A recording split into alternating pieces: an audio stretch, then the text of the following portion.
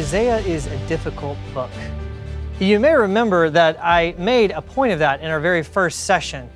And if you've been reading through this book along with the study, you'll no doubt have now experienced it for yourself. This book is no easy read. And part of the reason, as I mentioned earlier, is because there's no real clear logical or chronological structure to it. It doesn't read like a story, nor does it really read like an argument or treatise that you can follow from one point to another. Instead, Isaiah seems to just go around and around, repeating the same themes again and again with a sort of dizzying array of visions and images. But that's not the only thing that makes this book difficult. Another thing that's hard about Isaiah is that it seems to contradict itself. And just think about the themes that have arisen in our first 4 sessions. For the first 3 sessions, we focused on Isaiah's indictment of the people of Judah for their injustice and their idolatry, and his declaration of the coming judgment of God, the day of the Lord, when the Holy One of Israel would show up and bring justice. And then, in our last session, I talked about Isaiah's other message, his message of comfort. Yes, the people of Judah had sinned. Yes, they have failed at their calling to be God's witnesses and his chosen servant people. Nevertheless, Isaiah says it appears that God is not finished with them. Despite the judgment that has come upon them, they can take comfort, Isaiah says, because God is determined to redeem them from their misery, to restore them to their purpose. Now, of course, all of this is wonderful news. It is good news. So wonderful, in fact, that Isaiah calls on all of creation at one point to join in celebrating this announcement of what God is declaring he will do. Sing for joy, O heavens, and exult, O earth.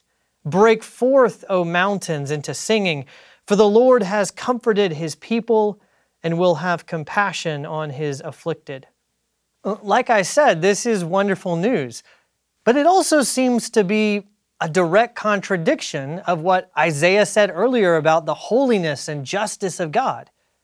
After all, if God's holy justice compels him to respond in judgment against rebellion and injustice and violence, on what basis is he now acting with compassion and comfort?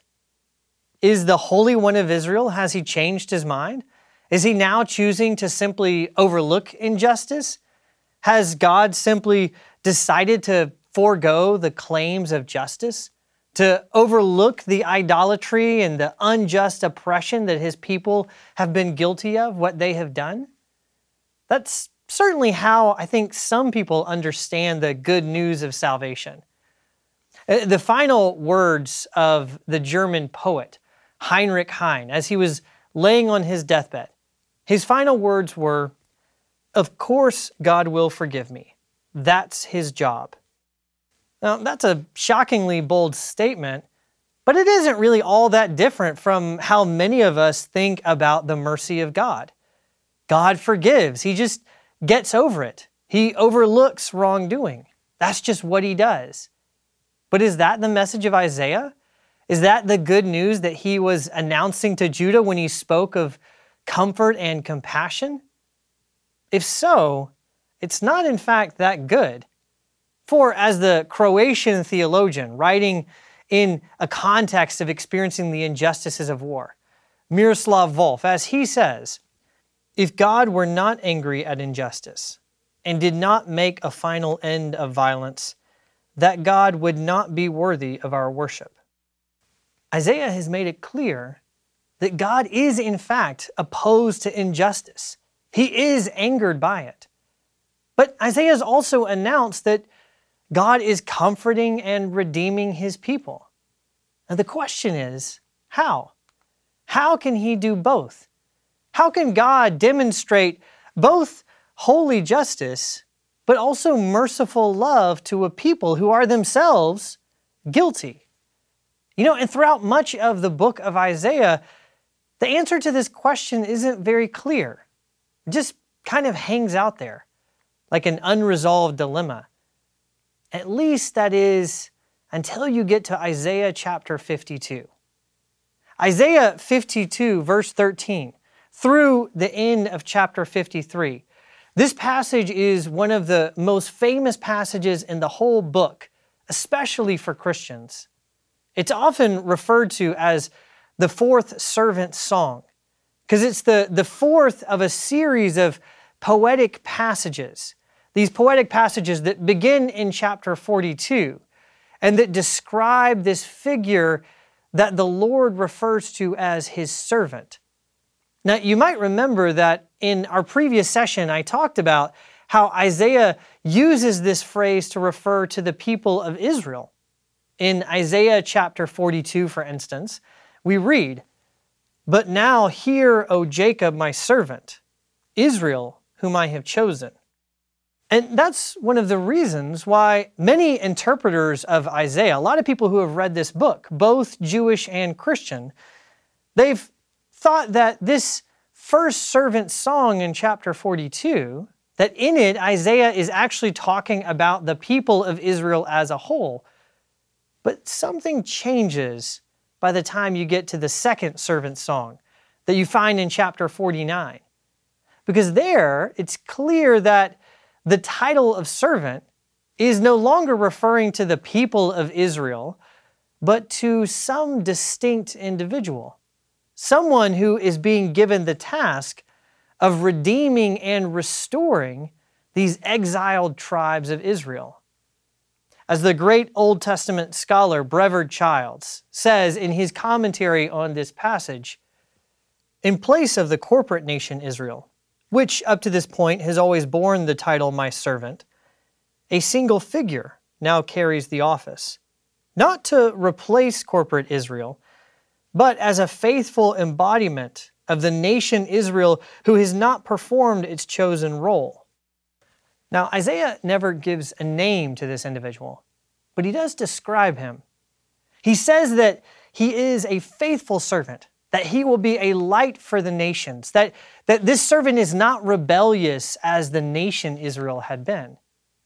And then, in the fourth servant song, in Isaiah 52 and 53, we learn something more, something that really sounds rather shocking, but also helps to resolve this great dilemma that's been building throughout the book. Now, this fourth servant song, it starts off normal enough. "Behold," we read, "my servant shall act wisely. He shall be high and lifted up, and shall be exalted." No great surprise there. Whoever this servant is, it's pretty clear that he's faithful in all that he does. It's not surprising to hear that he will act wisely or that he will be honored and exalted. But what comes next is more of a shock. Isaiah goes on to say that those who see this servant are astonished because his appearance has been so marred and distorted that he is no longer even recognizably human. And then, if that weren't enough, he says of this faithful servant who is honored and exalted by God, that he was despised and rejected by men, a man of sorrows and acquainted with grief, and as one from whom men hide their faces, he was despised, and we esteemed him not. A man of sorrows, a man who is intimately familiar with grief, a man who deserves praise, but is instead met with derision and shame. And more than that, Isaiah says that we are the ones who despised and rejected him. And not only does he say that we, his readers, are the ones who have despised and rejected this servant, he also says that it is our grief and our sorrow that the servant experiences. Read what he says in verses 4 through 6. "Surely he has borne our griefs and carried our sorrows. He was pierced for our transgressions. He was crushed for our iniquities. Upon him was the chastisement that brought us peace, and by his wounds we are healed. All we like sheep have gone astray, and the Lord has laid on him the iniquity of us all." Now, several verses later, Isaiah goes on to say that it was the Lord's will for this servant to suffer, and that through his suffering and through his death, many will be made righteous and will experience peace. Now, like I said, Isaiah himself never specifies who this servant is, nor is it clear that Isaiah the prophet actually knows. He is simply relaying the word which he has received from the Lord. But Christians have never been in any doubt about his identity. We know whom Isaiah was referring to, even if he himself did not. We know exactly who this man of sorrows was and what form his suffering took. In fact, we've made the suffering of this servant more central to our life together than almost anything else. Every time that Christians gather as a church for worship, we remember the humiliation and the suffering that he endured when we rehearse his death with bread and wine. And everywhere you look, you can see that we have placed crosses, symbols of his suffering, as a reminder of what he endured, of the humiliation and the pain. But why is that? Why do Christians not only remember, but even celebrate the suffering of Christ? Now, interestingly enough, the book of Isaiah actually has a lot to say about this question. Why is it that this is a cause for celebration? Because remember what I said about the dilemma that we find at the heart of this book. One of Isaiah's central themes is that the Holy One of Israel, the Lord of armies, as he says, he is a God of justice, and that when he comes, he will come to set all things right. And like I said, in and of itself, that's good news. After all, we all long for justice. As the Anglican bishop N.T. Wright puts it, we dream the dream of justice. We glimpse for a moment a world at one, a world put to rights. And Isaiah says that this is precisely what the Holy One will do when he comes. He will rectify wrongs. He will right injustices. He will put the world to rights. The problem is that Isaiah also makes it very clear that injustice and corruption and violence, it's not just a problem out there for those people outside the people of God. Injustice is something that has infected God's own people. And Isaiah makes it pretty clear that all of us, not just some ancient Egyptians or ancient Babylonians, not just some ancient Jews in exile, all of us, he says, are guilty of idolatry and injustice. And that's why this message about a suffering servant is good news. Because it means that God doesn't simply overlook injustice. He doesn't just change his mind and decide to get over it. He does, in fact, bring judgment. But it also means that there is someone who bears that judgment on behalf of the many. That's what Isaiah means when he says that the servant is pierced for our transgressions and crushed for our iniquities, that he bears the chastisement that brings us peace. That's what St. Peter is referring to in his epistle when he says that Christ himself bore our sins in his body on the tree, that we might die to sin and live to righteousness. And then quoting Isaiah chapter 53, Peter says, "By his wounds you have been healed." After 2,000 years of Christian history, we've become accustomed to the idea that Jesus, the faithful servant, that he took our place and bore the weight of judgment on our behalf. Something we say regularly. But within the context of the book of Isaiah, the news of this suffering servant is unexpected. No doubt it sounds very strange. How can one man take the place of an unjust and idolatrous people?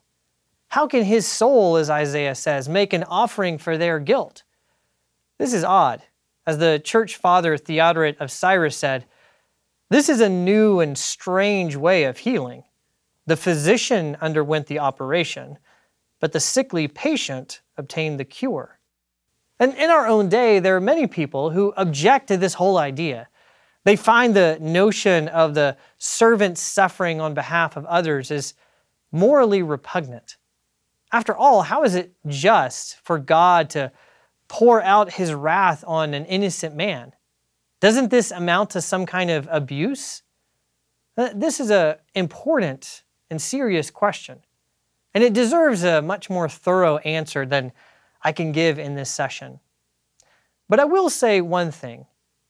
When you read the Song of the Suffering Servant in Isaiah 52 and 53, it seems that the servant and God are entirely separate, that God is the one dispensing judgment, and that the servant is simply an innocent victim who has taken the place of the guilty. But the New Testament makes it clear that the servant is not merely some human victim. The servant is, in fact, God himself in human form. So you see, it's not the case that God has found an innocent bystander to bear the weight of his holy judgment. No, the one who bears that weight is, in fact, none other than God himself, the Holy One of Israel. As Karl Barth put it, the passion of Jesus Christ is the judgment of God in which the judge himself was judged. And that's how God solves the dilemma of how to honor the demands of justice while showing mercy and love to an unjust people. He himself takes their place. The judge is judged on our behalf. Now, whatever Isaiah's first readers might have expected God to do, they could hardly have anticipated that. But that is, in fact, the word that came to Isaiah. That's the good news of the faithful servant, that man of sorrows. And what are we to say to such things? Well, perhaps we needn't say anything at all. Perhaps the only thing left for us to do is to respond in the way that Christians have responded to this news, to this song for thousands of years, with grateful praise. As one hymn writer so memorably put it, "Man of sorrows, what a name, for the Son of God who came, ruined sinners to reclaim. Hallelujah, what a Savior. Bearing shame and scoffing rude, in my place condemned, he stood, sealed my pardon with his blood. What shall we say? Hallelujah, what a Savior."